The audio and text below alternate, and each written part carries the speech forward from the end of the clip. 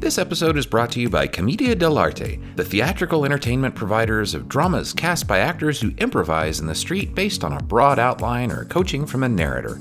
Anyone who's taken their family to a Broadway play or musical knows what a hole those tickets will leave in your budget. I'm sure there are major production costs to getting cats to sing in verse, but who knew it could be so expensive to get 18th century gentlemen to rap? Well, Commedia dell'arte has brought thespianism to the common Joe. By dispensing with the frilly overhead of an enclosed auditorium, a script, rehearsals, or actors who have any idea what they're doing, or even advance notice that they'll be expected to do it, Commedia dell'arte has brought ticket prices down to as low as a couple chickens or a basket of spoiling fruit. You might want to bring some extra change if you'd like to see the ending, though. Commedia dell'arte does ask that you check under your seats after the show to ensure you haven't forgotten any infants or toddlers. They're not an orphanage. And thank you, Commedia dell'arte, for sponsoring the Rereading Wolf podcast.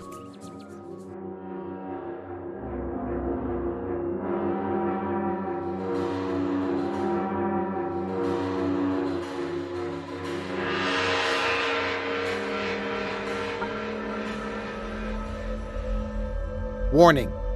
The following discussion is deliberately riddled with spoilers and unhinged speculation on this nearly 40-year-old book, Gene Wolfe's The Book of the New Sun. You can't read a Gene Wolfe story. You can only reread a Gene Wolfe story.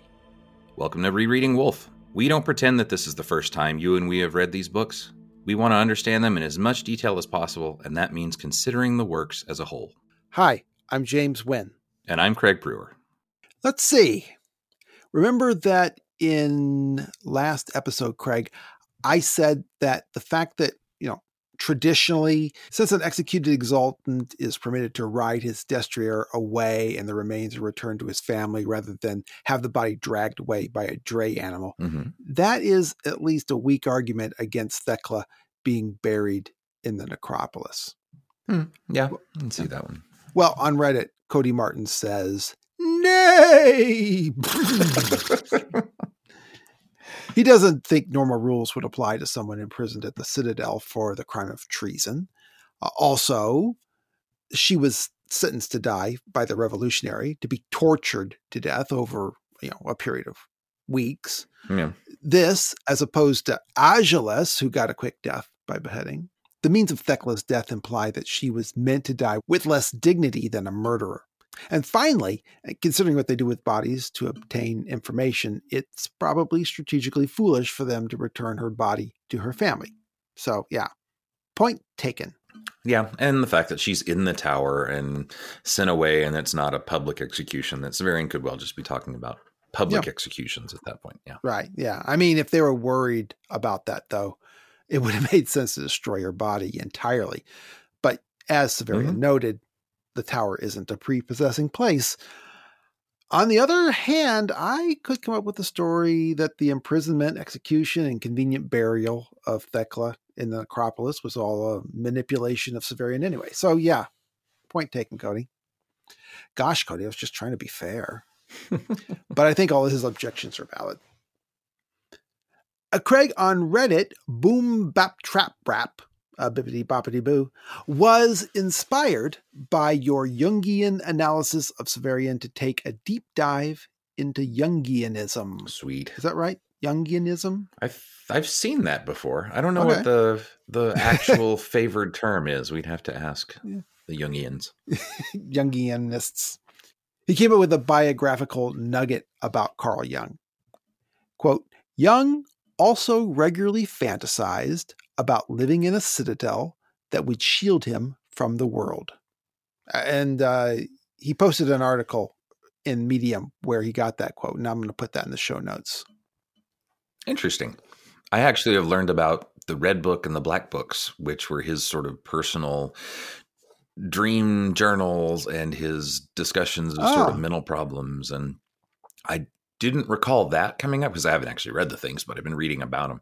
But that would be interesting just because I'm kind of, this is totally off the topic of Wolfe, but now I'm just fascinated by how his personal life affected all of his ideas in different ways. And Severian has a brown book. That is true. Angus Townsend on Facebook posted a Curiositas Earthus as to whether Agelus's face were Kim Lee Song's, and if upon encountering Agia, who had the same face, Jonas would have recognized his old shipmate's face. But as Henry Eisler noted, Jonas does see Agia outside the Soltis mine after Severian defeats her assassins, and he doesn't notice anything like that. But then, if Agilus's face were not his own, I don't know, we're falling into a vortex here. Anyway, there's nothing to build on from there. Yeah.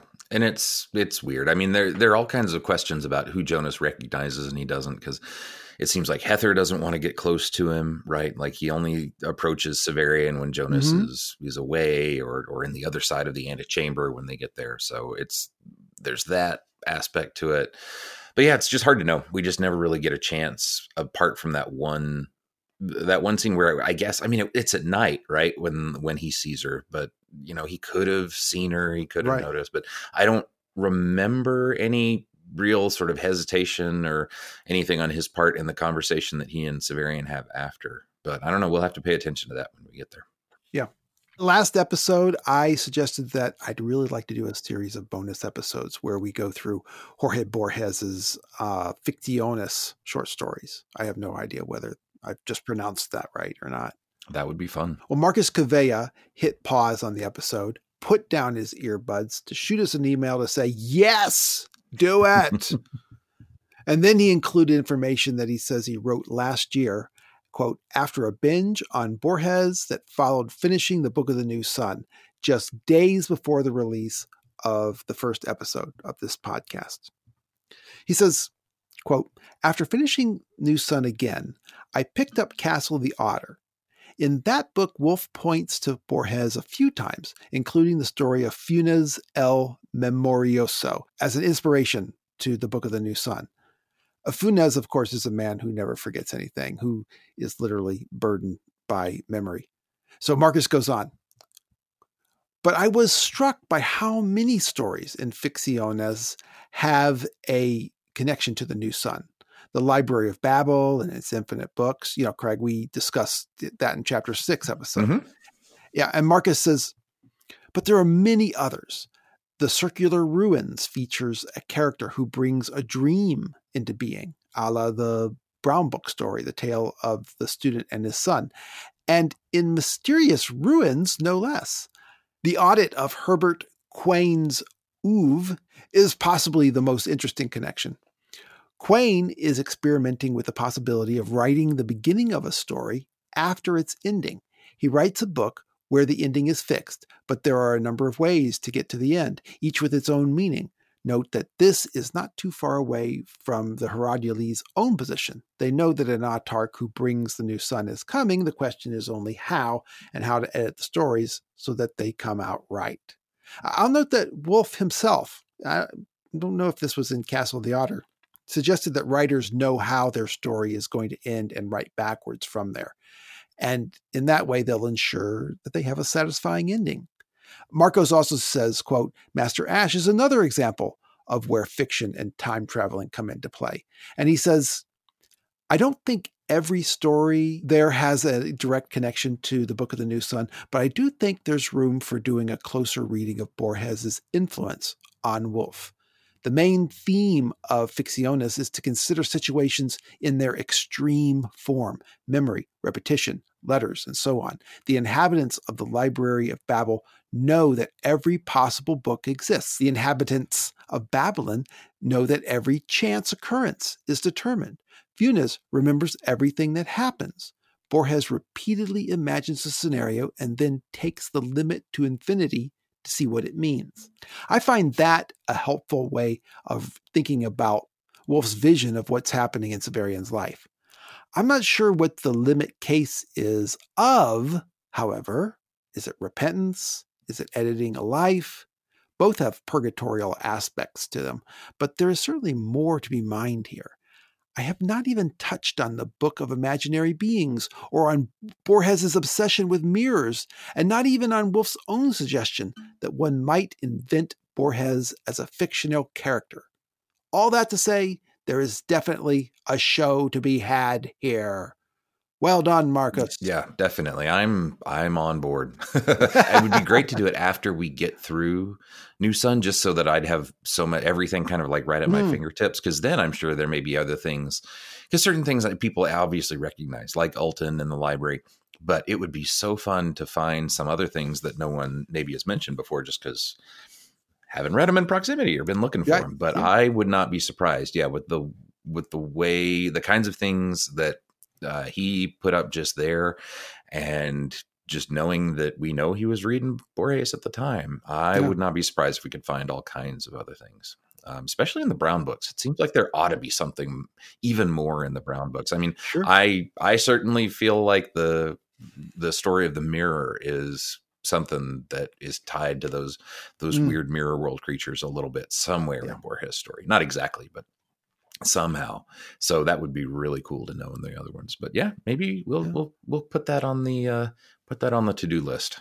Yeah. I mean, obviously I'm up for it. We'll see. I checked, and there do not appear to be any English language Borges focused podcasts. So perhaps we can take that up as well in bit pieces. That'd be cool. We just need to find someone who speaks Spanish. Oh, if only. Finally, a little off podcast self-promotion here. Jonathan Laidlaw and Nigel Price of Alton's Library published my review and analysis of Gene Wolfe's A Borrowed Man. And you must go read it now. Turn off this podcast. Yeah, I'm really grateful for the opportunity to do that. I give my assessment of the book, and no surprise to anyone, I get right up to my ears in theory spinning. So if you haven't read the story, know that going in. But if you do take the time to read it, I hope you'll get back to me and tell me what you think. I hope it will inspire people to reread the book. It's not a long book, and examine it with a different perspective, and hopefully help me understand it better. Yeah, and you and I had a lot of conversations about it, just trying to figure out things as you were writing it. And it'd be fun to really open that up, because I noticed, like on Reddit, a few people have tried to start some Borrowed Man conversations, and they go a little bit, but I get the sense that not a whole lot of people have read it, have actually finished it, because it doesn't seem like that, even when it was coming out, and then even when Interlibrary Loan was out, there just wasn't a huge clamor for discussion of it. But so I think it'd be fun if more people would check that out and respond and get some ideas flowing. Yeah, definitely. And, having read it with this in mind, with the theories and such, I really feel like it's excellent earthless fodder. It's something that could be, beaten around by a group of people for a long time. And I don't know. I really need some help on it. Yeah, lots of questions for Interlibrary Loan too. I mean, obviously, because Interlibrary Loan, especially if you haven't read the end of Interlibrary Loan, things just get compressed really quickly. Right. So, yeah. But so there's definitely mysteries there just from the way it's done. But still, in Borrowed Man, absolutely some questions and confusions over some basic what happened kind of questions. Yeah, and someone mentioned on Reddit. We posted a link to the story on the Rereading Wolf podcast subreddit. And somebody said, do you think that A Borrowed Man and Interlibrary Loan are kind of a pair, like Soldier of the Mist and Soldier of Rite? And I definitely think they do, especially since there is one set of family characters who seem to show up in both places. Yeah, and figuring out that link is important. But we haven't quite figured out what the link is. Yeah. But it's obviously there. Yeah, and definitely. And good news is that if you check out the review of A Borrowed Man, you can wait 2 weeks, and then somebody at Alton's Library is going to do a review and a similar piece on Interlibrary Loan. Imagine that. The synchronicity that it also happens to be someone who hosts this podcast. Yes. How odd that is. And it's more synchronicity, because Jung was all about synchronicity. Everything is just randomly happening together. It's not at all because Nigel. Many miles away on a dark Scottish lake. So this episode is another big deal. Mark Aramini was so nice to come along on this chapter to talk about Severian's participation in this play about his own life. Actually, Mark said, I will be a part of this chapter. And we said, Yes, Mark.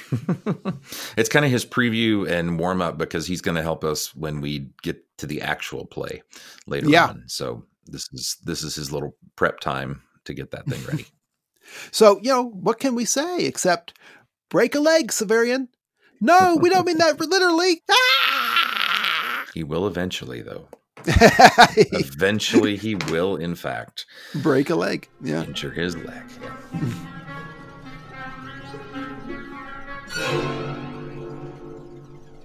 Right. This is chapter 32, The Play. Let's recap.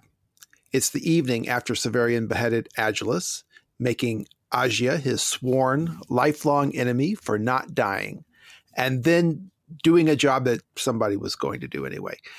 Severian and Dorcas see a miracle, an icon in the sky. All right, I'm going to jump in here real quickly and just say there was something very important that came between those two events. So he's executed Agilus, as you call him, and he has given Agia like a coin, right? He's like, here you go, and she just kind of throws it in the dirt there because he thought that she was in his sabretache looking for money, right? That's the lie that Agilus told him. But really, she was trying to get the claw. And this is the moment. This is the moment before the tent appears where he's looking in his sabretache and suddenly he finds it, the claw, the conciliator. And almost instantly, as if through some divine hand, right, or Deus ex machina, the vision appears in the sky there. And so I want to talk about those juxtapositions a little bit more when we get down to what this is. So go ahead and tell us what it is, this icon in the sky. It's the Temple of the Pellerines, shining in the night sky like an apparition in a medieval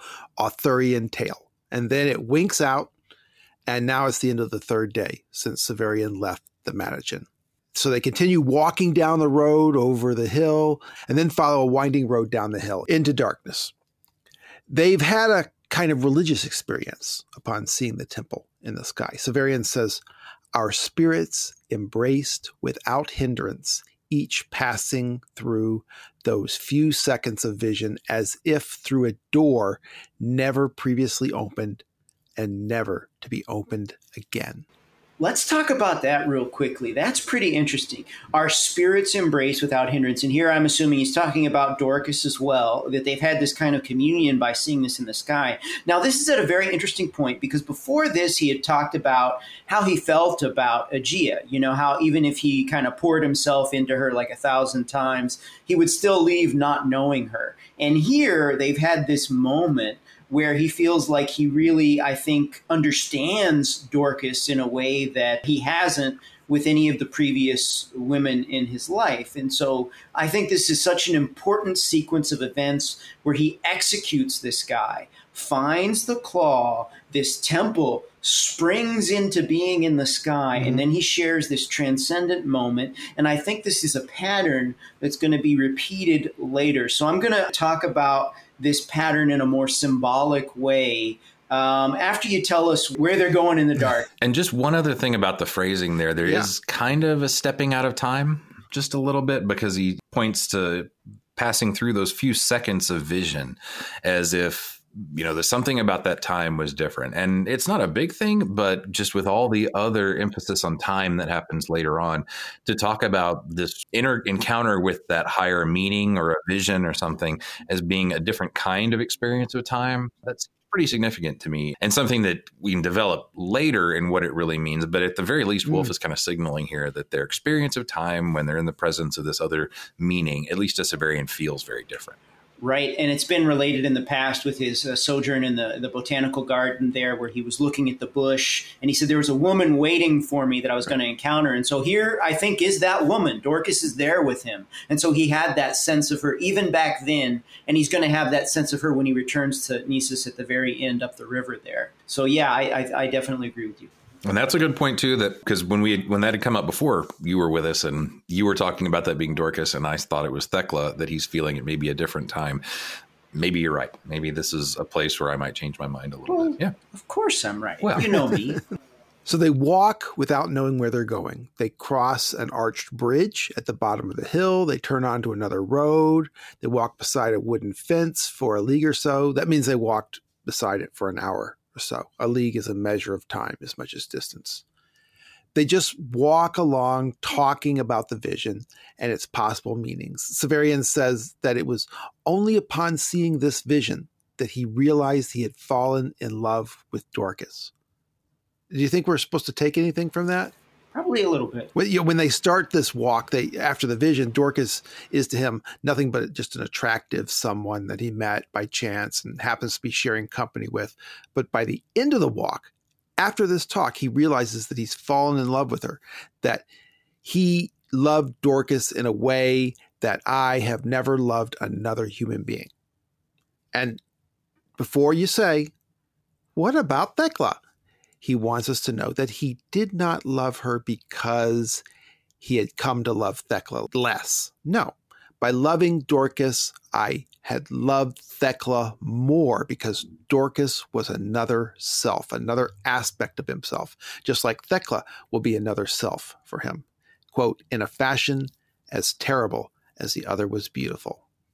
And I want to say something here real quickly, because we have just seen, I think, two sides of a coin, at the risk of not being very original in my metaphor here, because the Aegean Agilas have just kind of had that overt and in the open incestuous relationship. And then Severian has cut off the head of one of them and earned the enmity of the other. And here he is finding true love in what is also an incestuous relationship on the other side of discovering the claw there. And so there's all kind of interesting parallels in this, where he's finding himself by finding someone that is incestuous. Now, it is reaching back into the past rather than in the same generation. And I wonder if that is any motif or thematic echo or difference there. But we have two incestuous cases very close together, and they have very different outcomes, even if we take it to the ultimate end there where he tries to preserve Dorcas's life. And so I think it's interesting to think about that as well. And I suppose that she is kind of an aspect of him in an old way. I don't remember whose idea it was, but I remember the drawing of each sperm containing an endless succession of generations. Right. When he's down with Master Alton, where he's talking about how the face of a man will be carried on in that tiny drachm of fluid, smaller than the smallest fingernail. Right. Yeah, that what then contains the essence of a man. And certainly I think that was something that resonated when he was there with Dorcas in the lake. Yeah, it really, I think, is something important to keep in mind. In a way, Severian is in Dorcas, right? Yes, she's in him. She's in him for sure. Yeah. But he is in her, right? There's potential, yeah. Because Owen is going to come out of her, and then Severian's going to come out of Owen. Well, he was in her. Now he's kind of free. But yeah. Well, I know, but not from Dorcas's point of view, right? I guess that's right, because she's already given birth. Yeah, she's already given birth. So just to play devil's advocate, just for the fun of it, the one thing, though, is this could be one of those places where he's defending himself because he feels guilty about something, about the idea that, hey, I don't want you to think that I didn't think about Thecla.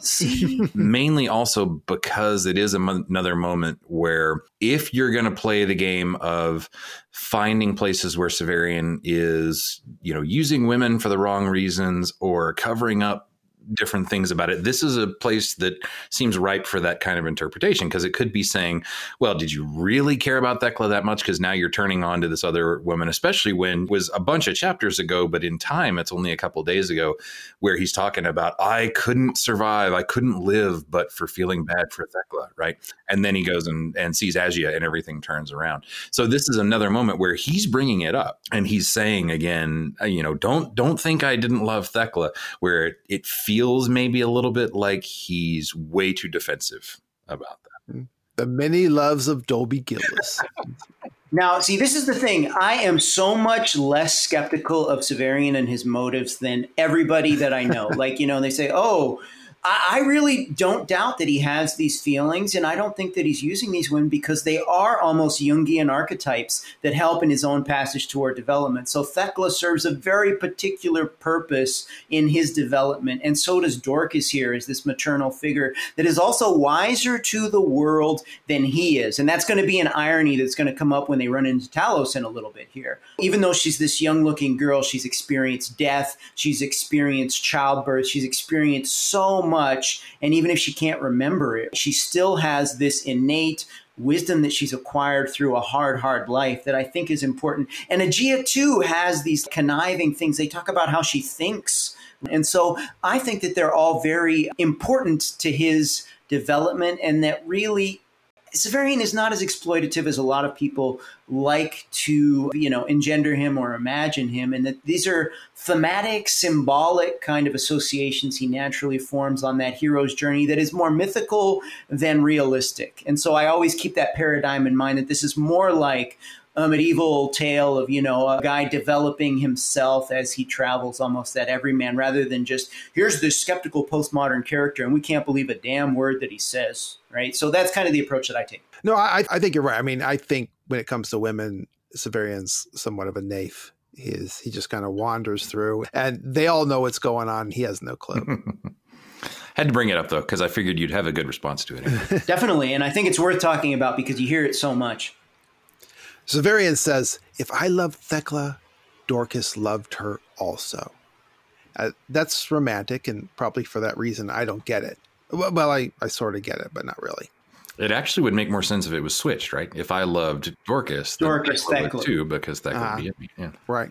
Right. I do think that this is another point where he's kind of assimilating Dorcas into himself. And this is what his ultimate role is going to be. When asked why he is the head of his race and why he is preserving to remain after the cataclysm that comes, spoilers, obviously, right?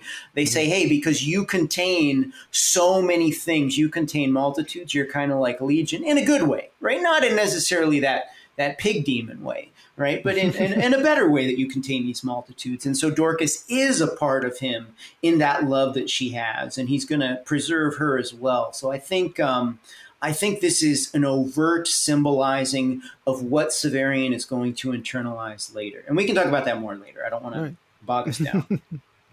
Well, Dorcas asks if Severian thinks anyone saw the vision, but just them two. Severian figures that even if tens of millions of people in Nessus didn't see it, hundreds must have. But Dorcas asks, what if it were a vision meant only for the two of them? Severian says, I have never had a vision, Dorcas. Well, Dorcas doesn't know if she's had one either. Her only memory is of water and herself. Let's pause right there real quickly because, all right, this is actually one point where I'm like, is it true that Severian has never had a vision up till now when he's seen, when he was drowning in the Gioll, he saw those things and heard a woman murmuring, he could hear a woman talking, and he could see Malrubius at his elevation. So, I mean, what does it mean when he says, I've never had a vision? And is that... I don't know. I think if he thought a little more carefully, he wouldn't say that, honestly. There's also the two images that he says he always had in his mind, which I guess technically aren't visions, but the idea of the flambeau, the image of, the sun exploding, and then the image of the But doesn't he say almost like a vision? Yep. Like, doesn't he say those words? I got to go back and look at that. And of the growing things. Well, Severian does refer to the event at the Gioll as a vision. He explicitly calls it a vision, but it's not a religious vision. I don't think it's a vision the way Dorcas means it, right? Something sent by God. That's more of a hallucination or a dream, a memory, but not the way Dorcas means it.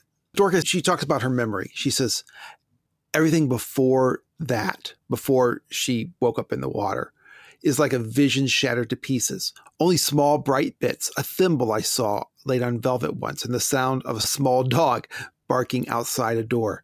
Nothing like this. Nothing like what we've seen. Right. I think it's right to ascribe a religious signification to vision here. Severian, at this point, has a series of free associations at that. His mind goes the way mine does when I read this book.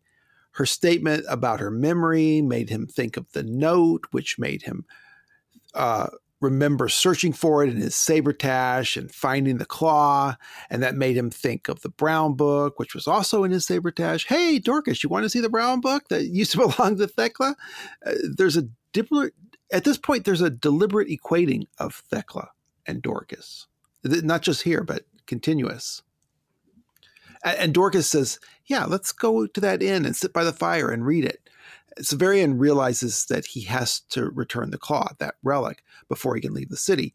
But it reminds him of something that he read about in the brown book.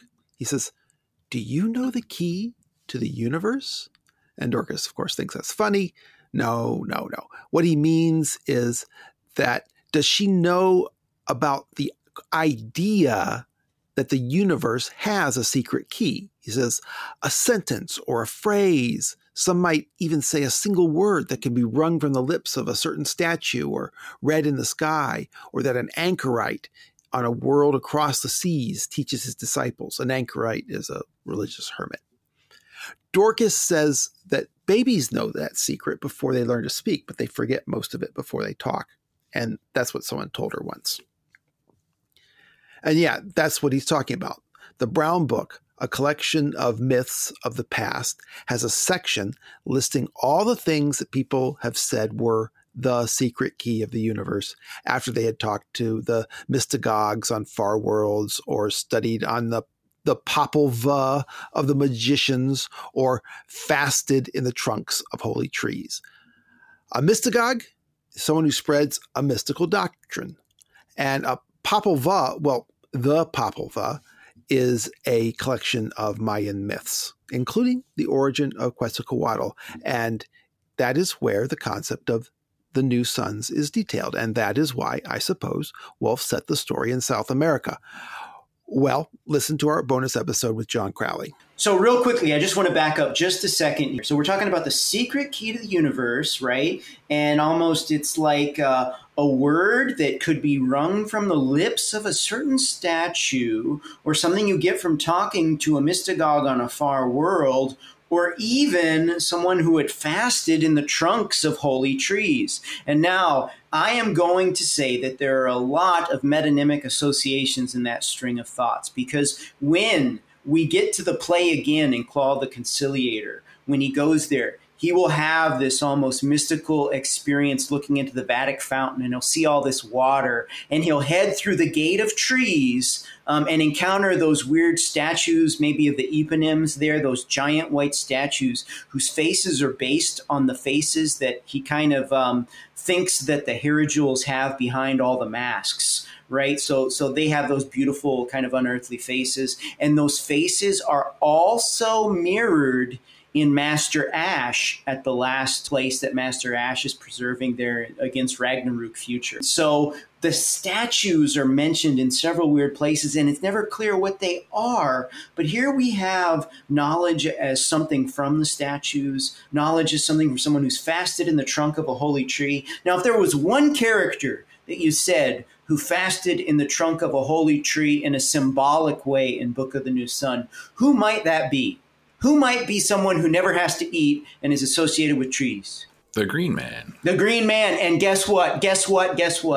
When Aegea and the Green Man rescue Severian at the very end of the book, he looks back at the face of the Green Man, and he sees that it's the face of a statue of the Eponyms made in jade. So all these things are really linked up and connected. And there's that moment of mercy there that almost follows a plan, where he has executed someone and earned the enmity of Aegea, but she's still going to serve a higher purpose with the Green Man later. And so I think that's part of the mystery. Part of that mystery is that all these things are going to serve a higher purpose later. Well, hold 1 second. I do like that a lot. The other thing I was thinking about is he talks about how there's the legend of Imar who sat beneath the tree. Yes, it was Imar. There was a wise man who was sitting under the tree, and he went and sat next to him. Under the tree. And so then he got up and left when the dog came by, after he didn't follow like the woman and the rich man and the soldier. Only the dog convinced him.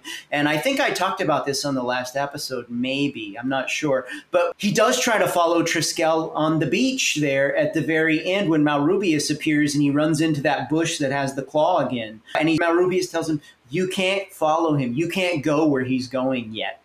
And so there's that like transcendent moment where he wants to follow this vision. Before the play actually appears in Claw the Conciliator, Dorcas is talking about Baldanders and how he looks at Talos. And Severian says that Talos is looking at Baldanders like a son. And then Dorcas is like, no, you've got it all wrong. Baldanders is looking at Talos like the sun. And, you know, imagine how when you look at your dog, what do people see when you look at your dog that way? And so all those things kind of recur and come back, and they're associated with the play as well. And so I think it's important to put them all together, because Woolf, I think, really does work in these vague symbols. And when you put them all together, they start to make a kind of thematic argument and sense that I think is very rich and important to understand. And this is actually, I think, something that we should talk about because it's going to come up again. I think Woolf is a pattern writer, and that he creates meaning by juxtaposing two things and putting them close together. And that so often when things are repeated in a particular sequence, it creates kind of new meanings for them, like the tree in Peace, that becomes associated with death. And I'll talk about what this play actually means in a little bit when we get to the chapter of this title. This is another thing that's juxtaposed at a very particular place when it comes up again. And so Woolf creates those meanings by placing things right next to each other. And I feel like you can't get that. You can't get the total impression when you're just doing like a word search. You can kind of be like, okay, it's here, but you don't get the big picture. And that's why I have to reread Woolf so often until the whole narrative sits in my mind. And I can say, wait, every single time, let's say there's a spew of water or some seminal imagery in Wizard Night, almost immediately, then this thing happens again. So you can see those patterns, and they create something that you start to understand in a very, very different way when you see them all together like that. So I think that's very important for reading Woolf, is seeing those big patterns. One last little point, just when he talks about babies forgetting before they're born, that's very Platonic. Yeah. Straight up Platonic moment. Yeah, it's what Timaeus, that we've, our souls forgotten who they are. So one of the secret keys of the universe that Severian remembers is that everything, whatever happens, has three meanings. And this is something that you've talked about, Craig. It's something I remember being explained in sermons and churches about the Bible. Yeah. It comes from the 3rd century theologian Origen, or at least through him. He called them the somatic or literal, philological sense, or 2, the psychic or moral sense, the application of the Bible to our current situation. And 3, the spiritual sense or mystical sense, understandable only to those who are fully mature in their spiritual growth. It's understood through allegory. That's the way to find the hidden sense behind the text. So Severian's 3 meanings are, the first, the practical meaning, Origen's somatic sense, the thing the plowman sees. The cow has taken a mouthful of grass, and it's real grass and a real cow. And then the second, what every event or object means to every other event, the soothsayer's meaning. Every object is in contact with all others, and so you can learn of other objects by observing the first one. And this is like Origen's moral sense or psychic sense, which is why the Brown Book associates it with soothsayers. It's the practical sense telling us what to do. Severian says it's called the soothsayer's meaning because they use it when they prophesy a fortunate meaning or the tracks of serpents to confirm the outcome of a love affair with tarot cards, or as Severian put it, by the elector of one suit atop the patroness of another. I guess the elector is the king, patroness is like the queen. He says, quote, the third meaning is the transubstantial meaning, and this is like Origen's mystical sense. Since all objects have their ultimate origin in the Pancreator, and all were set in motion by him, so all must express his will, which is the higher reality. And then, of course, obviously, it actually directly applies to a situation as well, right? Because he is the child of Dorcas, and neither of them have any memory or knowledge of that at this particular point. So it's almost like there is a knowledge. He knows that she is him somehow, but he doesn't have the actual knowledge of that until later. But he knows it anyway. So it's like, yeah, this knowledge that's there without an actual cause or effect or reason. It's just kind of innate. I think it's fascinating. The only thing about this that always confused me a little bit, not confused, but when I was in grad school, I did a lot of medieval stuff, and the medieval, you mentioned Origen, and Origen is good because he actually has 3, but the vast majority of allegorical interpretation always took 4 types. There were 4 things. Yeah, that's I knew that from Thomas Aquinas. Aquinas, yeah. And so the difference with where it all comes from is like 4 different ways to read the Bible. And there's the sort of literal meaning that you get. There's the moral meaning, which is about how you can apply it to your life. Then the last 2 are what Wolfe kind of collapses into one, I think. But first of all, there's the one where it's about how it affects your faith, sort of what it means theologically. But then there's the one that has the name anagogical, which is more about how it's going to prophesy something for the future, for specifically Christian or eschatological meaning. Right. And right here, this is exactly how I read this book, right? I think that Wolfe is overtly stating the way that you should read this particular series of books, that it seems like you have evil. It seems like you have all these things that are not related. And then when you get down to the heart of them, Aegea saves Severian. Aegea is the instrument through which he got the claw of the conciliator and experienced this moment of communion with Dorcas. Now, I do think that incest between Agulus and Aegea is kind of part of the problem of Earth. It's been stuck, and that's what the play is about. It's been stuck with the winter-killed stocks of our old breed, really, right, are there, and they're breeding with each other, and there's nothing new that's coming. It's kind of in this rut, and it's in this do-nothing future that Wolfe has talked about in interviews there. But, there's still this transcendence that's there. And even that second meaning, when you talk about how objects touch other objects, I think that too flows from that beautiful scene at the end on the beach, where you have, this is a holy relic, because all things are holy relics. Everything has touched the hand of the Pancreator, and it will continue forward like that. So I think that this philosophy right here is embedded, particularly in New Sun. And I think Wolfe does this in his other books as well, where you have the base meaning, a symbolic association, and then the higher will of God that really kind of organizes everything such that good is done in the long run. Even if we get to the end of the book and we're like, wow, that was the most depressing ending I think I've ever read in my life. Everybody's dead. Well, maybe something more happened there beyond that. Maybe it expresses a higher will. And so I really do see this as one of the primary arguments of this book, that these things have a meaning like that. And it's so great because what do we have? What are we talking about? This random temple that appeared in the sky after the claw of the conciliator was revealed, and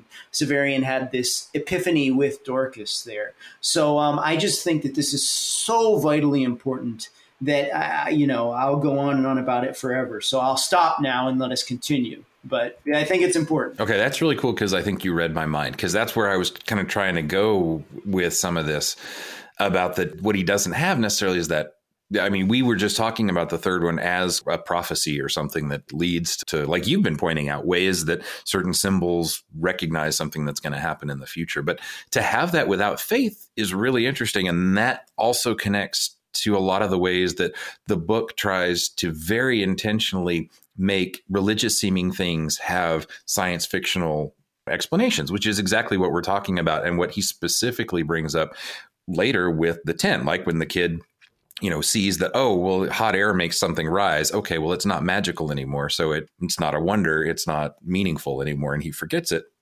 But the whole point here is that, no, they're all there.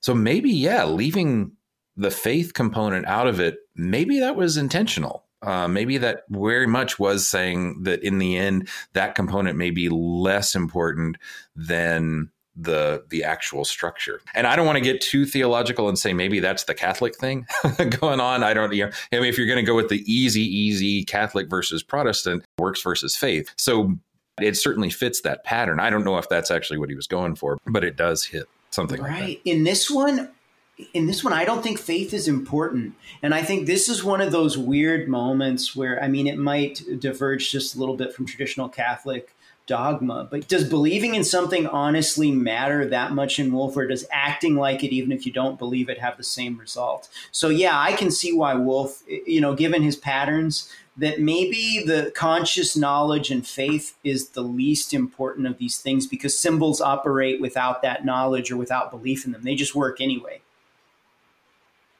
There's something else there, though, that the idea that you don't have to have any knowledge of something for it to function. And then there's the idea that he says later that maybe the creator, the pan creator, set up the rules of reality so that one day that tent could expand and fulfill its transubstantial meaning, such that it's not just a physical cause, or that all physical causes will ultimately serve that same glorious end, rather than just, oh, hot air makes stuff rise. Maybe it makes it rise because this symbol was needed at that time. And I really like that inversion of cause and effect, and even logic. I think it's fascinating, and you know, I read this book and I see something so religious and so spiritual, and a lot of people read it and they're like, oh, I don't see any religion or spirituality in it. And every time I picked it up, it's like this numinous thing, but it's not really about faith as much as spirituality and this almost profound power of things to work of themselves that I think is just neat.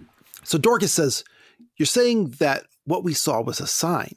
But Severian explains that according to the Brown Book, everything is a sign. The post of that fence is a sign, and so is the way the tree leans across it. Some signs may betray the third meaning more readily than others. As I mentioned in the Crowley bonus episode, I think this statement reveals the way that Hamlet Mill's interpretation of mythology and cosmology affected Gene Wolfe the Christian. The stars are signs as well, which is exactly what ancient people, all people until quite recently, believed. So they walk in silence, and Dorcas says that they saw the temple, quote, leap into the air and fall to nothing. But Severian corrects her.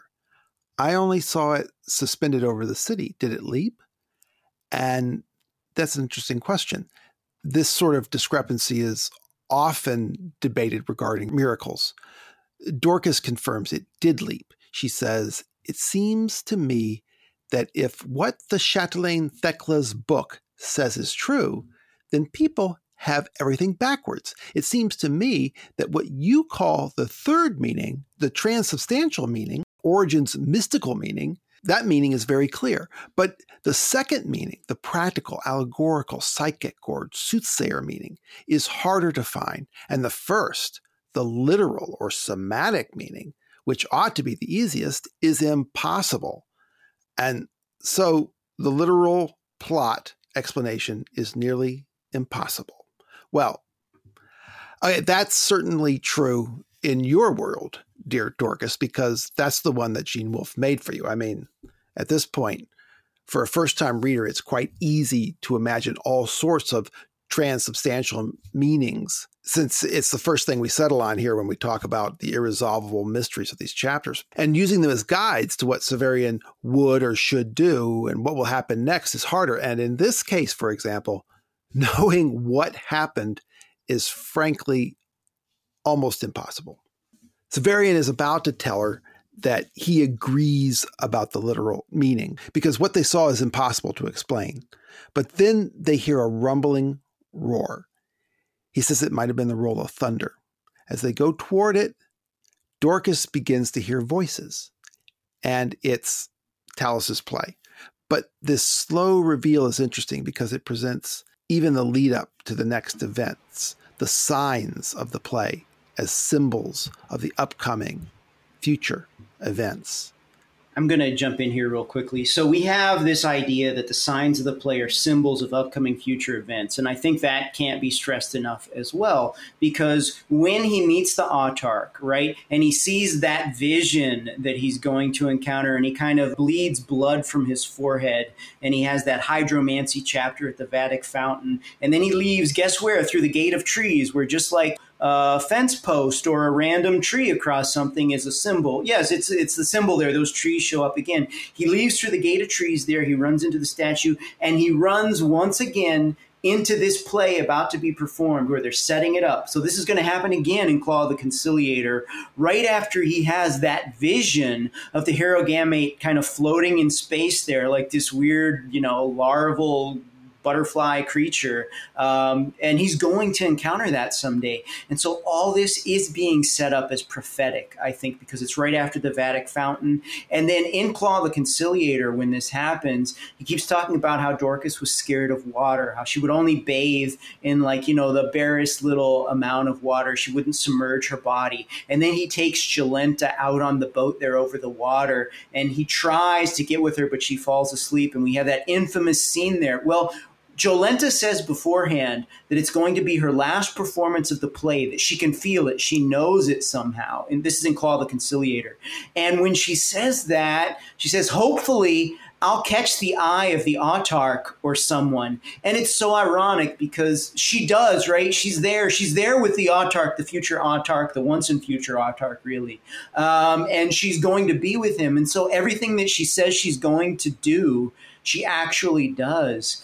But then this play happens, and it is so much a mixing of past and future events. Like when Severian is arrested, it's like what's going to happen in the play there when Meshia and Meshiana are arrested and kind of put in that small room there to undergo excruciations or whatever. But then it also foretells the future in such a way. And so we have this play set up as all of these signs that are going to be given very cogent meaning and very specific meanings, especially water, right? That hydromancy, especially fecundity. Because what is sexual intercourse? It's the idea that we're going to propagate. And what's the intercourse that we've been seeing lately? It's all incestuous, Aegea and Aegelus. And then Severian doesn't sleep with Aegea, right? But he does sleep with Dorcas before this. And so it's all incestuous, but maybe that's going to change. And the play is going to be about these women like Jahi and the Contessa wanting to have themselves preserved somehow in the future strains, because first Jahi was supposed to burn the seed of tomorrow, but then she was almost corrupted by it and came to serve it at the end there. And the Contessa as well, when she sees this vision on the path of air, it's something I think I don't understand. Well, that vision is actually going to be Severian in Earth of the New Sun. So we get this idea that these signs are about both past and future. And it seems so clear to me that they're allegorically invested in that flooding imagery, in the trees and what's going to come next. And so when I read so much of this book, I feel like it becomes almost solved in a way by what's going to happen in Earth. But that if he had never written Earth of the New Sun, we could have a fruitful argument about what these symbols mean. But as it is, I think they have such a concrete meaning that is so firm and so ensconced in text that the play is one thing to me. Every time I read it, I see it for kind of a literal transubstantiation, where it's all of those things that they've just talked about in one. And so I think it's such a neat way to put his conclusion in the book before he ever wrote that 5th volume. So I will let us go back to this idea of signs in the play now. Sorry about that. Well, Severian sees the gleam of lights through a grove of young beeches ahead of them to the north. Dorcas points to a light and says, "That can't be a star. It's too low and too bright and moves too quickly." Let's pause real quickly there again. Sorry. So here, through the groove of young beeches, something that looks like it's a star, right? But it really couldn't be. And this is also something that's going to happen. So every time I read this chapter, that feeling of prophecy really does, because what's going to happen? Well, this new sun is going to come, this flambeau, this miraculous star. And so I think it's so pointed. All right. Severian says that it's a lantern on a wagon or it's being carried. And now they know the sound is a drum roll. Now Severian can hear the voices and a particularly very deep, loud voice. It's a lantern, I think, on a wagon perhaps, or carried in someone's hand. Let me try. Oh, well, forget about that quote. You X that out, Craig. At last, they round the edge of the copse, a word that comes up in books all the time, and I always have to think about what it means. A copse is an isolated thicket or grove. In this case, it's the stand of young beeches. So they move around the copse, and they see about 50 people around a platform, torches on either side. And Bald Anders is standing there with a kettle drum under one arm, beating it. And Talos is on his right, richly dressed, but also nearly naked. And to Baldander's left is Jolenta, the skinny waitress transformed beyond recognition.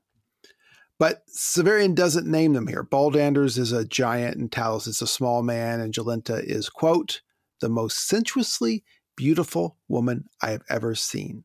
It's been 16 chapters since Severian last saw Baldander's and Talos, and a first-time reader might have actually forgot about them.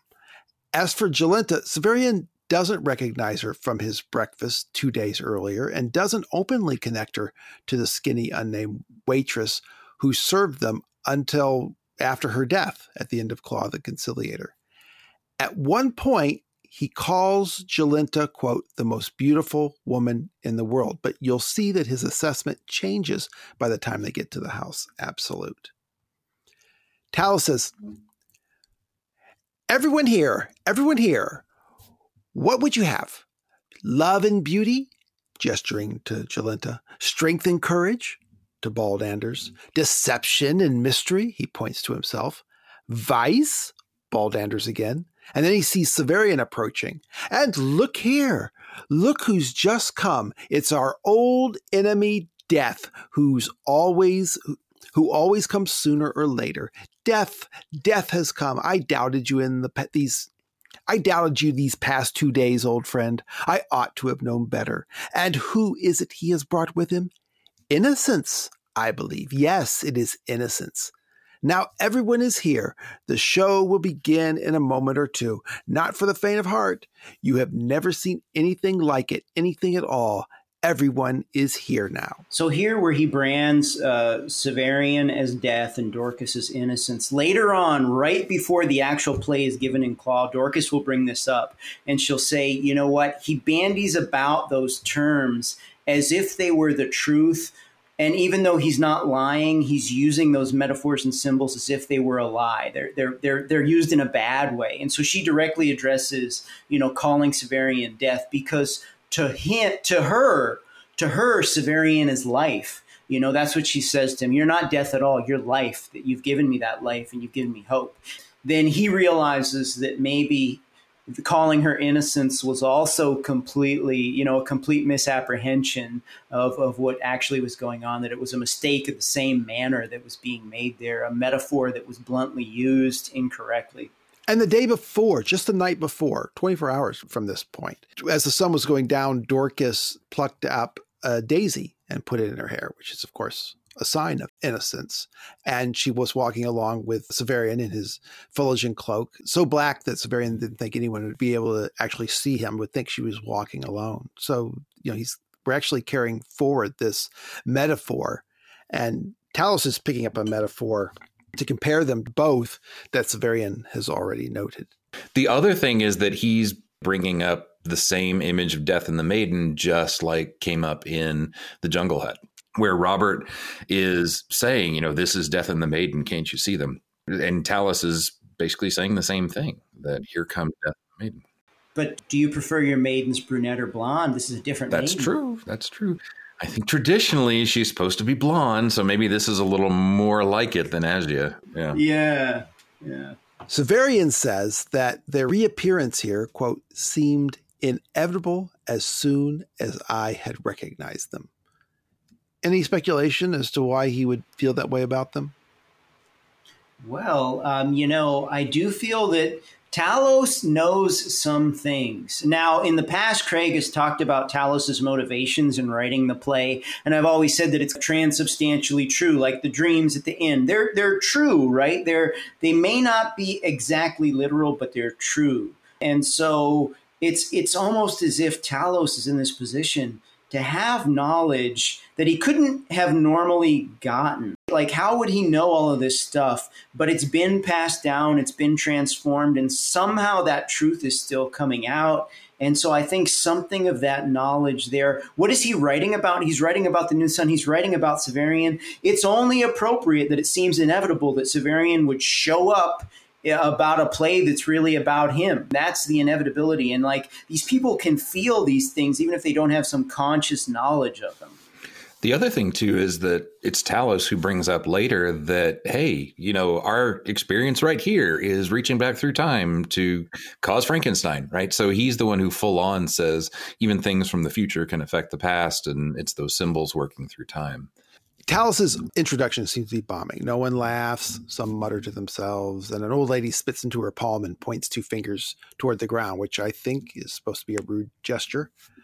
But Severian credits Talos with certain rhetorical powers. He didn't even notice Jolenta retreating from the stage. Now, to Severian, in the middle of it, Talos's play is just confusion. But he'll break down the play, and he says that to the audience, it's still pretty incredible. There's 5 cast members. 2 of them just walked on stage without knowing anything. But, quote, armies marched, orchestras played, snow fell, and earth trembled. Dr. Talos demanded much from the imagination of his audience, but he assisted that imagination with narration, simple yet clever machinery, shadows cast upon screens, holographic projectors, recorded noises, reflecting backdrops, and every other conceivable sleight. It's a pretty amazing production that he and Ballanders have been carrying on with just the 2 of them for years now.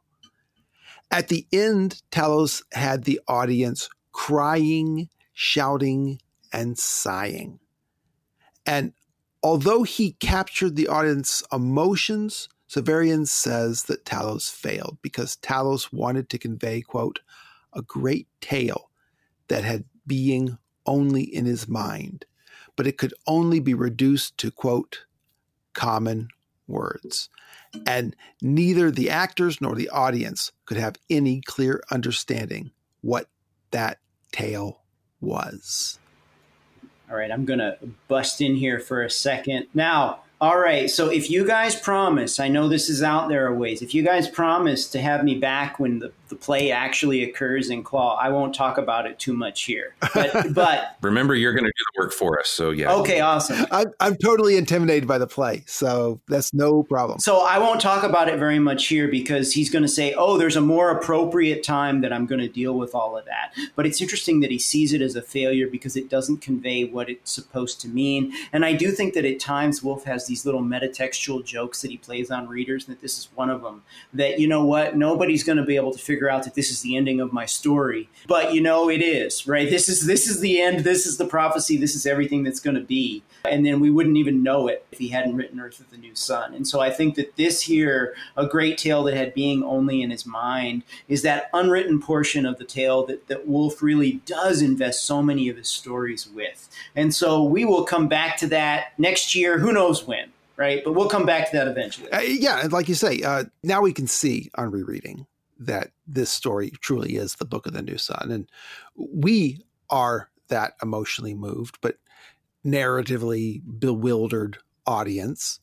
Talos himself said the story, quote, could only be expressed in the ringing of bells and the thunder of explosions, and sometimes by the postures of ritual. Yet, as it proved in the end, it could not be expressed by even these. And there's that reference to those bells ringing. We've had 4 or 5 instances already, and we're only getting started.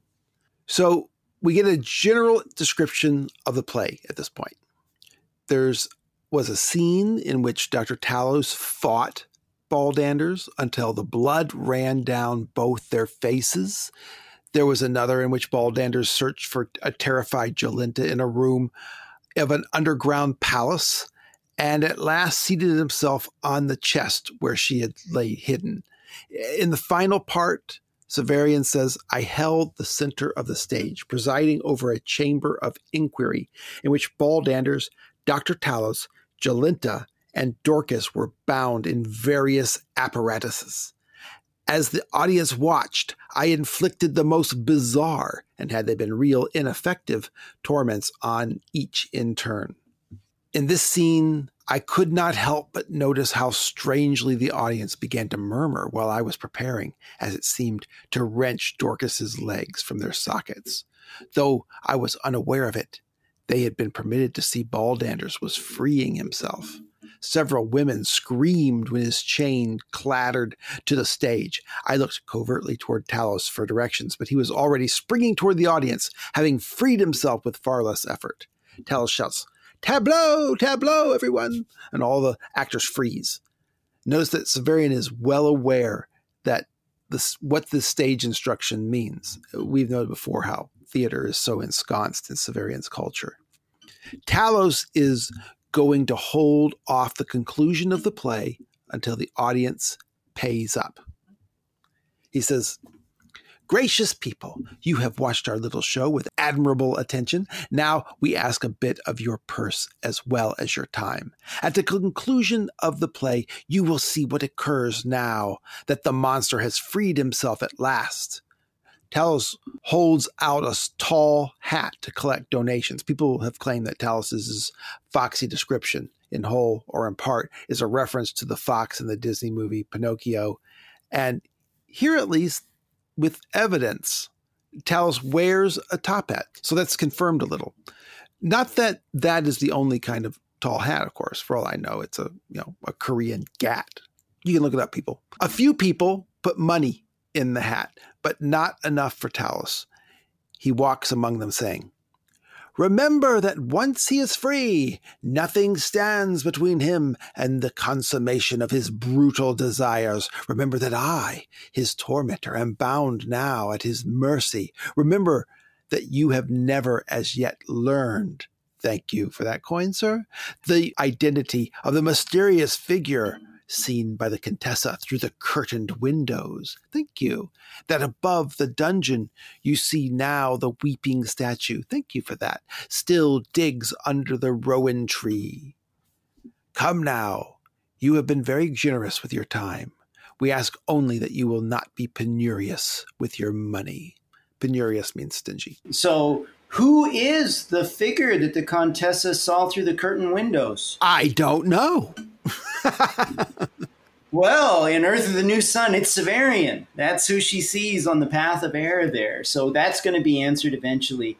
And that weeping statue, that actually is a scene in the play where I think Jahi commands the statue to attack one of the guards. And so he's there. And I just love the quote that goes along with that scene. So this is the statue after it kneels and kisses Jahi's foot. Okay, I'm going to give the stage direction. This is on page 359 of the tour version in the actual play. The second soldier throws Jahi across his shoulder and runs. The door in the hill opens. He enters and it slams shut behind him. The statue hammers it with mighty blows, but it does not yield. Tears stream down his face. At last he turns away and begins to dig with his hands. And then the angel Gabriel from off stage says, "Thus, stone images keep faith with a departed day, alone in the desert when man has fled away." And so that's the connotation of that other image, the weeping statue there. No. Okay, I want to step in here and kind of push back on your perspective because I think it has to do with the problem and the trickiness of symbols. Right. I think they're very straightforward. I think they're literal. I think they're one-to-one. And so, yeah, there's a difference in the way that we view these things. Yeah, I think Wolf messes with us with symbols. And sometimes he has them mean the opposite of what they're supposed to mean. Yeah, so Contessa looks through the curtained windows and, maybe it's Severian or maybe that's another event that is evocative of that symbol as well, because symbols can mean, as Led Zeppelin has taught us, words can have two meanings. Yeah, because she's talking about, when they took her and she saw this thing, something new we do not know, that she sees this man who keeps looking at her there through the curtain windows. And so we'll talk about this in a year, and I'll also have the Earth of the New Sun scene as well that matches it up. You see it from Severian's perspective on her in the Path of Air. So I think this is an event that is referred to 3 times. And what the hell does it mean? This is the problem. Who's the Contessa, right, in the big scheme of things? Why is she important? She appears in the play. Severian looks at her. She appears in the second version of the play. And then she appears in Earth of the New Sun as like this very small character on the Path of Air. And that's what we see again. So this one thing happens Maybe, if you take my point of view. This one thing happens 3 times, and who the hell's the Contessa? I mean, some people have theories about that. I think it's in a vital part where it's mentioned as one of the primary dominant images of the play as something so important. And so we'll come back to that when we have more information. But I think it definitely involves Severian, and it definitely involves this woman who sees him in this mysterious passage through the curtain windows in such a way that it's mystifying. Yeah, no, I do agree that the play is allegorical. Frustratingly, it's scary allegorical, but that's why we'll surely bring you in to advise us on that. Okay. Or to argue with. That's fun too. We will have a bloody fight. That'll be good. Okay. Wouldn't have it any other way. The fate of the earth rests on it. Yes, it certainly does. So I'm just curious too. We talked about Talos knowing things about that are going on in the play, but we didn't really talk about Baldanders. I mean, is he just kind of going along with this because it serves the general purpose of getting him money and he doesn't really care what Talos writes about? Because at the same time, it seems like if the play says what I think it says, then it also pretty much kind of damns Baldanders, at least says, what you're doing is going to be fruitless. Well, okay, so Baldanders has his own ambitions, and they are very self-directed, right? Later on, he's been modifying himself so that he can basically be immortal. And this will come up later in Sword of the Lictor. And he has machinations toward the Hierojules as well, right? He wants to gain their attention and their favor, but he's scorned in that final scene. And so this conflict between Baldanders and his self-directed science and something beyond the self that Severian's going to represent in that evolution to the next breed of what humanity will become, or what the Harrogamates and the Hierojules and the heroes, what they will actually be. So he's involved in that. He's interested in it, but he's so self-motivated that he doesn't see the bigger picture. He never does. And so I think it's totally appropriate that he's blind to the implications of the play and doesn't care about it because he's too busy worried about, I need to get back to my mansion or whatever, my castle on the shores there so that I can continue my research on myself. So yeah, I think it does damn him. But the giant nod in the play, when we get to it, has some very particular motivations as well. And Baldanders is very closely associated with Nod in it. And so I think we can talk about this more whenever we get to it again in Claw. I used to see Baldanders as a quasi-political figure in these, but lately I just think Baldanders, all he cares about is living forever and growing and just continuing to exist. And I don't think he much cares about the implications of Earth or anything else. He knows he's going to outlast it. But he is very mad when the Hierojules bow to Severian. And that's the moment when the claw is basically destroyed in Terminus Est, because in anger, he throws it out the window. Well, that's just because they're not helping him anymore. Right. They used to be giving him all this help, and now they're getting really stingy with it. So this is a little off, but did your ears perk up at that one passage in Interlibrary Alone where he's describing how viruses work? Baldanders is connected there because he talks about how some creatures try to grow bigger and bigger and bigger, and that's foolish. But viruses are super smart because what they do is they reproduce themselves. Mm-hmm. Right. And it seems so much like another fun way of messing with like things that grow bigger not being the right path, or at least not an effective path. Yeah, Interlibrary Alone is, by the way, here's a little pitch for Interlibrary Alone. It's a great legacy story for Wolfe. He must have known this was going to be his last novel, and because he has all of these references to his past novels in them. And it's so mysterious. In a career of inscrutable and difficult novels, you get to the end of Interlibrary Alone and you're like, maybe it won't be that difficult. And then you're at the end and you're like, what the hell, man? Yeah. Oh, man. Okay, I got to go back and look at this again. Talos continues. A few truly have treated us well, but we will not perform for a few. Where are the shining Asimi that should have showered into my poor hat long ago from the rest of you? The few shall not pay for the multitude. If you've no Asimis, then Orachorks. If you have none, surely there is not one here without an Aes. Talos will not turn away any amount of money, even though he'll explain in Sword of the Lictor that he was designed not to care much about money, at least not for himself. When he finally gets enough money, Talos jumps back on the stage, ties himself down again to the table that, Severian says, quote, seemed to hold him in an embrace of spikes. Baldanders roared and stretched forth his long arms as though to grasp me, allowing the audience to observe that a second chain, unnoticed previously, still constrained him. Talos speaks sotto voce. In theater, sotto voce means to lower your voice for emphasis, like when a character speaks an aside to the audience. That's true in this case, but it's also blocking instructions to Severian. He says, see him hold him off with one of the flambeaux. Severian said, this is also good, Mark. Why don't you read this next section and we'll comment as necessary. Okay. I pretended to discover for the first time that Baldander's arms were free and plucked one of the torches from its socket at the corner of the stage. At once both torches guttered. The flames, which had been of clear yellow above scarlet, now burned blue and pale green, spitting sparks and sputtering, doubling and tripling in size with a fearful hiss, only to sink at once, as if on the point of going out. Really involved special effects there. Yeah, definitely. At Talos' further prompting, I thrust the one I'd uprooted at Baldander, shouting, no, no, back, back! Baldanders responded by roaring more furiously than ever. He strained at the chain in a way that made the scenery wall to which he was bound creak and snap, and his mouth began quite literally to foam, a thick white liquid running from the corners of his lips to bedew his huge chin and fleck his rusty black clothes as though with snow. Baldanders is a scientist, folks, but he's also quite the actor. Or he's pretty rabid. Yeah. Okay, I'll continue for a little bit. Someone in the audience screamed, and the chain broke with a report like the snapping of a drover's whip. By this time, the giant's face was hideous in its madness, and I would no more have attempted to stand in his way than to stop an avalanche. But before I could move a step to escape him, he'd wrested the torch from me and knocked me down with its iron shaft. I got my head up in time to see him jerk the other torch from its place and make for the audience with both. The shrieking of men drowned the shrilling of women.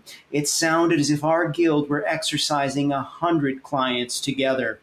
I pulled myself up and was about to seize Dorcas and dash for the cover of the copse when I saw Dr. Talos. He seemed filled with what I can only call malignant good humor, and though he was freeing himself from his fastenings, he was taking his time about it. Jolenta was setting herself free as well, and if there were any expression at all in that perfect face, it was one of relief. The play is over, folks. Talos has a method to bring the show to a climax and clear the audience quickly at the same time. And he also gets to collect twice if they leave anything behind. Yeah. No, that's the whole point. Yeah. He says, very well indeed. You may come now, Baldanders. Don't leave us in the dark. And to Severian, he says, did you enjoy your maiden experience on the boards, Master Torturer? I guess, on the boards is a theater expression for being on stage. For a beginner acting without rehearsal, you played nicely enough, except when Baldanders knocked you down. You must forgive him. He could see you didn't know enough to drop.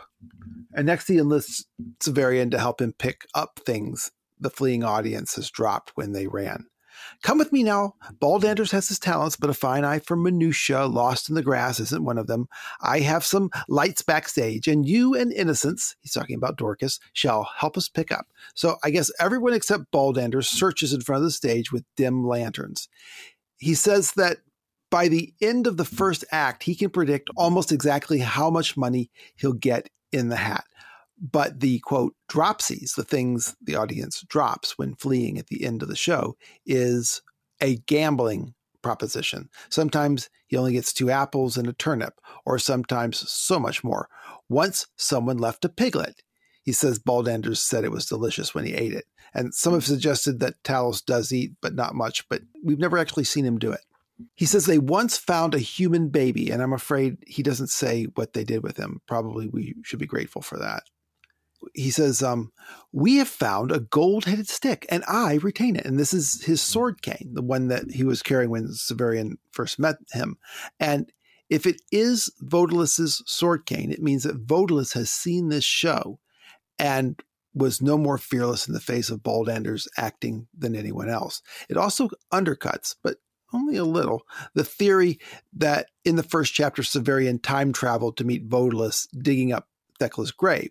It means that event, which surely happened while Severian was being held in custody at the Manachin, and Vodalus losing his cane were around 2 days apart, because Severian meets Talos 3 days after Thecla's death. I'm just saying. Also found after the play, antique brooches, shoes of all kinds.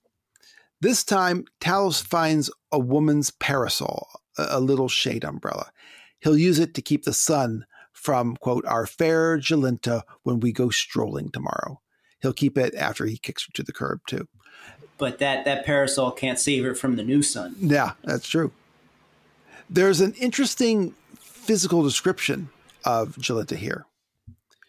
Jolenta straightened up as people do who are straining not to stoop. Above the waist, her creamy amplitude was such that her spine must have been curved backwards to balance the weight. She says, if we're going to an inn tonight, I'd like to go now. I'm very tired, doctor. Severian is too. It's been a long day, but with, beheading, the hike, the vision, starring in a play.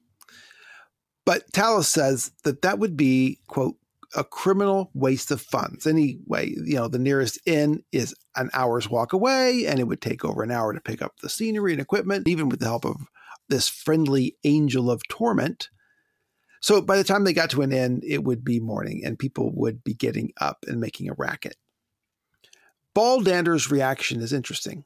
I wonder if you'll see anything to it. Baldander's grunted, I thought in confirmation, then struck with his boot as if at some venomous thing he discovered in the grass. It could just be a confirmation that, I think people are awful. Or maybe Talos's rhetoric at that point was some kind of explicit instruction for Baldanders. Anyway, he says how wonderful and comfortable it'll be to sleep under the stars. And Severian asks if they have any food, since he and Dorcas haven't eaten since they left the Hall of Justice. And Talos says, well, of course, Baldanders has just picked up a basket of yams. The audience were farmers carrying produce that they were unable to sell in the market. And they also found, quote, a pair of squabs and several stalks of young sugarcane. A squab is a pigeon. I suppose these were in a cage. There was a little betting, but not much, and Talos didn't sleep anyway. He said, quote, that he would sit up and watch the fire and perhaps nap later in the chair that had been the Autarch's throne and the Inquisitor's bench a short time before. Of course, he doesn't seem to need sleep. I think it is hinted that he's a kind of biological automatron. That is, I think he's only apparently sentient. And that's the end. What do you all think? Now, what do you mean apparently sentient? Well, I think when he says that he reminds him of a stuffed fox on a wall, he's saying he's a dead thing. You stuff an animal so that it looks animated, it looks alive, but it's not. It has all the seemingness of being alive, but it's not. I don't know all that that's referring to, but I think that's part of what it is. Okay, so let's real quickly discuss whether we think something like Jonas is alive. Does Jonas exhibit free will? He loves Jolenta. And so once again, Wolfe has used a mirrored situation here because Talos does not love Jolenta. And, there's a talk later that Talos, he's kind of perversely interested in her love conquest because it's like the triumph of his own art upon her, right? He's interested in his own art and how it works on her. And she's kind of in love with Talos. At least that's what Severian thinks at one point. He's like, the only man she would willingly have given herself to is Talos. And so he's kind of this artificial mechanical man. And then this mechanical man, Jonas, is infatuated with Jolenta and fallen in love with her. And there's so many interesting things that are paralleled and mirrored in that, just like the incest at the start of this particular chapter that we talked about. So I think he's sentient. I think he has motivations and desires. I think he's interested in taking care of Baldanders, and it's not just programming. I think in Wolfe, very rarely is an automaton or a robot or a computer just that. I think there's something more to them. Do they have a soul? I'm not sure that there's a soul there, but I think there's sentience, and I'm going to say even in some fashion will to behave in a certain way that's not just programming. Sidero in Earthanus even talks about how they're moral, that they have morality too. And they can even break the rules. It says they just can't convince themselves that they were right for doing it, which I think is just one of my favorite things from that whole book. Well, I do think the robots are sentient. I do think that the robots have a soul. I think Jonas has a soul, but I'm not convinced that Talos does. That's interesting. When you think about him wandering through Baldander's castle when he's showing Severian there the first time, and there's all of these people in vats and things. He says, why is he, why is he kidnapping all these people? And he says, oh, I don't know, parts maybe. I mean, he doesn't. Yeah, he could be thoroughly amoral, but I mean, to me, the thing that makes it hard to take that route is just because he writes the play.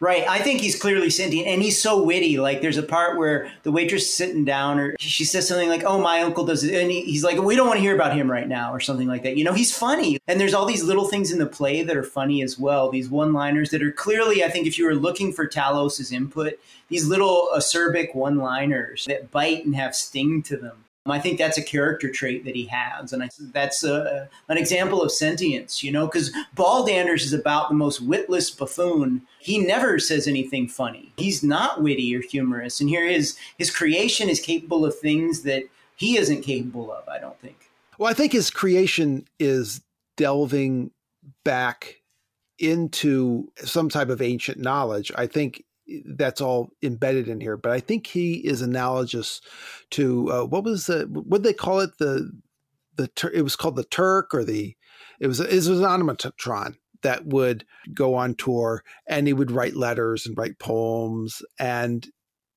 Talos is like that. Anyway, that's what I think. So thank you so much for the help, Mark. This means more than you'll ever know.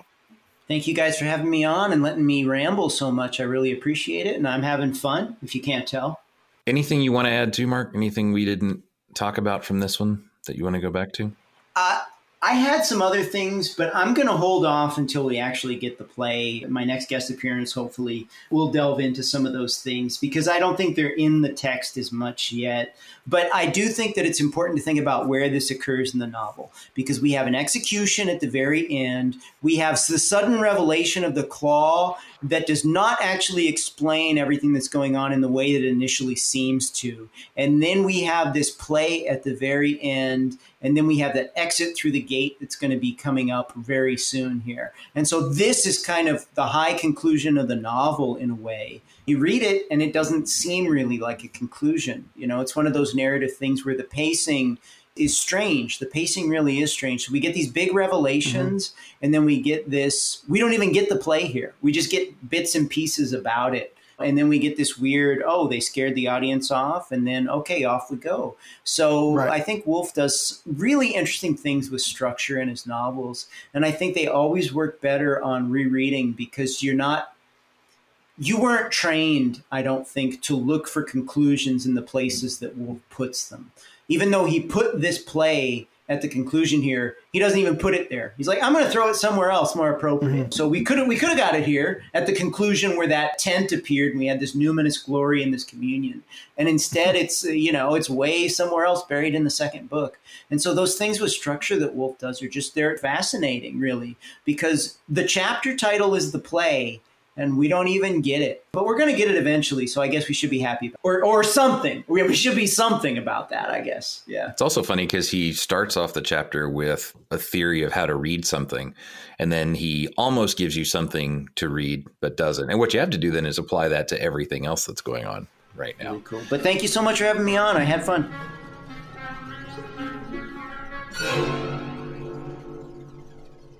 And we certainly hope y'all have comments, thoughts, corrections, and complaints, and that you'll bring them to us on Facebook group, on the subreddit, Twitter, or email. You can find out how to do all that on the show notes. Leave an Apple Podcasts review and tell your Wolfe reading friends. And until you hear from us next, may the Moira favor you. Take care, everybody. He's on the stage, yeah. God sees it all. He's on the stage, yeah. He has total recall. It is an art, yeah. Hiding murder in your heart.